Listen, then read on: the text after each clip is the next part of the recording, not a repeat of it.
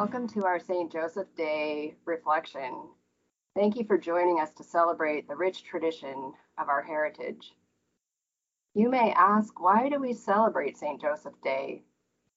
We recognize two special heritage stories in Providence Health Ministry as guides to our identity and recognition of those who have gone before for their inspiration for our life. In September, we recognize Blessed Emily Gamlin, foundress of the Sisters of Providence, as a role model for compassion and service. On March 19th, we recognize St. Joseph. We're privileged to bring you this small prayerful reflection as we celebrate St. Joseph Day, and we ask you to share it with others throughout the week. St. Joseph holds a special place in our history. He's the namesake and patron of the Sisters of St. Joseph of Orange. He is also the protector for the Sisters of Providence and the patron saint of workers.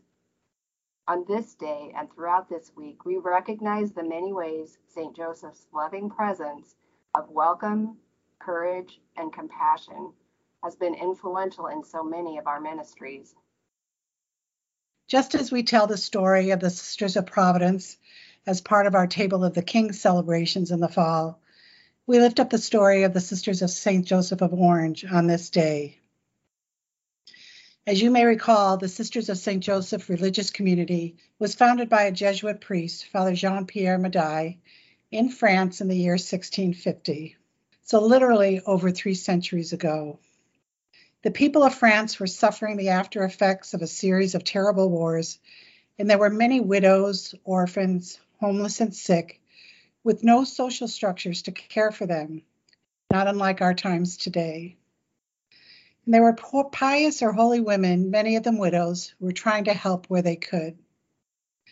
Father Médaille was so touched by the selfless efforts of these women, he launched an effort to organize them into a religious congregation so that they could continue their good works with the support only a formal religious community could provide.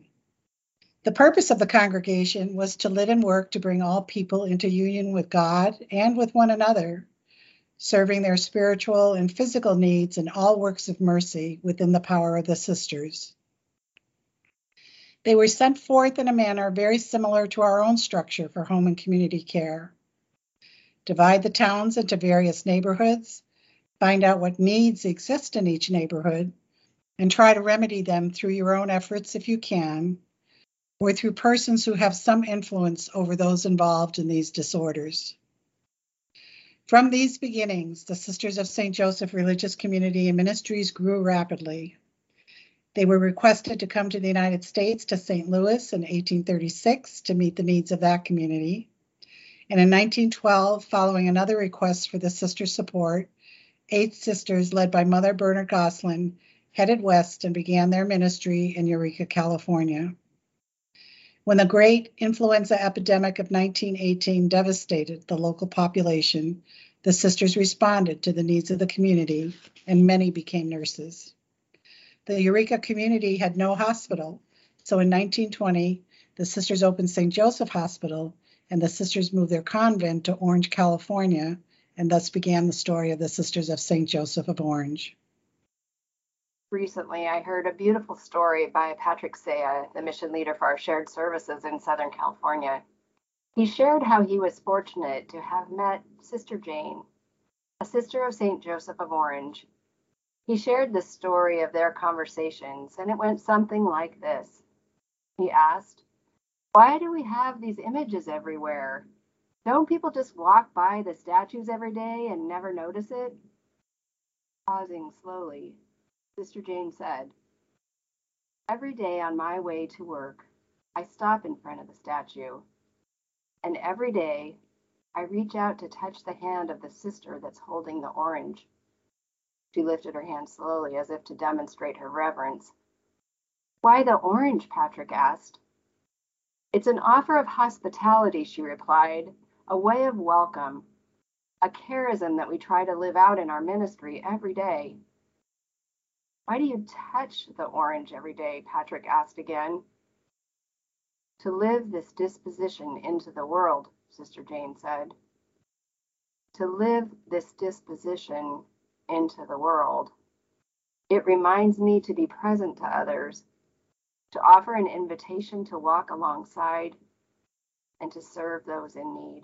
I invite you to pause in this celebration to think about what is the disposition you're living into the world. As we seek to deepen our own influence in the world, we look at how the sisters lived their life. They were inspired by St. Joseph and how he lived his life, how he carried the disposition of welcome with courage, reflection, and humility. When asked to accept Mary as his wife, pregnant and alone in a world that would likely have shunned and stoned her, his profound trust in the love of God is one of the most powerful and humble examples in Scripture. He was a husband, a father, a builder, a dreamer, a refugee, and he was a just man filled with faith, trying to do the right thing. Joseph was presented with many adversities throughout his life. He was often faced with unknown and foggy circumstances and asked to do something new, to protect those in his care as he traveled in the unknown, emboldened by the risk of loving them even when there was not a clear path. Joseph could have felt angry, hurt, or threatened, but he chose to love and create a loving family for Jesus to grow up in. He believed and he lived every day, relying on God's strength and protection. Pope Francis reflects, Joseph was an ordinary person doing extraordinary things. He had great faith, believed in God's requests of him, and had the courage to carry them out. He pondered and reflected on how to handle challenging situations. He modeled family life and loving relationships. He was a refugee and a stranger in Egypt, and he knew the things of being welcomed and accepted by those who also had little to give. He was intent on creating a community of caring for his family. We know he was a carpenter and a skilled craftsman. He lived without riches or power, but knew what it was to put in a hard day's work. He was ordinary and yet provided extraordinary care for others. He was steadfast and gentle and faithfully did what was right in a quiet and impactful manner, and he made a difference. And because of those characteristics, both orders of sisters that have formed the fabric and the legacy of Providence chose him as their patron. What can we learn from St. Joseph today? We live out the spirit of Joseph when we treat each other with dignity, when we strive to make every encounter sacred, when we carry out our work with excellence and compassion. St. Joseph is known as an ordinary man who did extraordinary things. Recognizing and sharing our talents takes humility and compassion, perseverance and grace. From the caregivers who serve at the bedside to those who prepare supplies, each person's gifts come together in community to provide exceptional care every single day. We call every person who works at Providence a caregiver for a reason, because we touch people's lives throughout our service, regardless of our role, as we follow the rich tradition of the sisters. Go out into the community and care for our dear neighbor without distinction. And although we may never know the impact our work has on people's lives, collectively we know that our work does make a difference. It makes a difference for the participant in our PACE and housing programs that rely on our caregivers to maintain their well-being. It makes a difference for the patients who receive home infusion services and safe medication delivery. It makes a difference for the home health patient trying to remain independent and for those that benefit from our palliative care team as they sort through a myriad of decisions. Love shows up for the nursing home patient that relies on our dietary crew, housekeeping, facilities, and clinical care teams. And compassion sings at the end of life when our hospice team shows up and offers supportive care and assistance.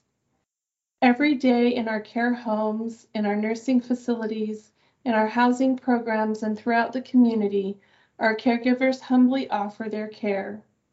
Ordinary people using their gifts and talents to do extraordinary things. It is how St. Joseph lived his life, and it is at the heart of how the sisters served. And it is our call as we continue to serve today, to live this disposition into the world. And so you might ask, why do we celebrate these Heritage Days? We celebrate these Heritage Days because they inform our being. When we hear the story of St. Joseph, we hear about his dedication, his humility, and his practical and faithful love in the face of the unknown. When we hear the stories of the sisters, we feel their compassion, their commitment, and their steadfast service through wars and pandemics, and their commitment inspires us. When we hear stories of our own caregivers, we feel their presence embedded in our heart, and we strive to emulate them and carry on that loving sense of welcome. Just like Joseph, we live in a time with many adversities, unknown futures, and foggy circumstances. We continue to be asked to do something new, to take risks for which there's not a clear path. As we come out of the fog of these past 2 years and enter into the next steps of this journey, I welcome you to touch the oranges like Sister Jane, to live this disposition into the world. To close, I'd like to read this small poem from a dear friend, Sister Susan DeWitt, who was a sister of St. Joseph of Peace, serving in El Salvador. It's called Weathering. From out of the fog's enormous space, a fence post clears, and then an edge of the road, grasses, a tree trunk lifts, slowly green returns, the taste of oranges. Speed, tomorrow. Getting through fog asks patience, asks belief, that underneath the soft blanket and echoing wet grayness lies a familiar world of heft and color, the taste of oranges. Weathering fog, I choose to doubt its permanence, who once spent years lost in gray, enormous space. I look for the edge of the road coming clean into the light. May each of you find the edge of the road, just as St. Joseph did in his time and the sisters did in theirs. May you embody a disposition of hospitality. May you live this disposition into the world, and may you forever celebrate the taste of oranges. Thank you for all you do every day to live this mission. Happy St. Joseph Day. And prayer cards are available to help celebrate St. Joseph Day. In honor of the tradition begun with our St. Joseph Ministries, we are blessed to be able to share 3 new prayer cards created by Sister Madaliva, CSJ, and she shared, as a day laborer, Joseph had little, yet he had compassion, and that was everything. And I love that quote, Sister Madaliva's words, to remind us that there are those among us who live financially, emotionally, and socially day by day. Her words about Joseph, who had compassion that was everything, really calls us to join in solidarity and compassion for those who often live on the margins of society and of our consciousness. This week, as we celebrate St. Joseph's Day, we are so full of gratitude for all of our caregivers, for these special individuals who have been nominated by their peers as part of the Values in Action process. Our caregivers have always been doing extraordinary things, and this has been even more evident in these past 2 years.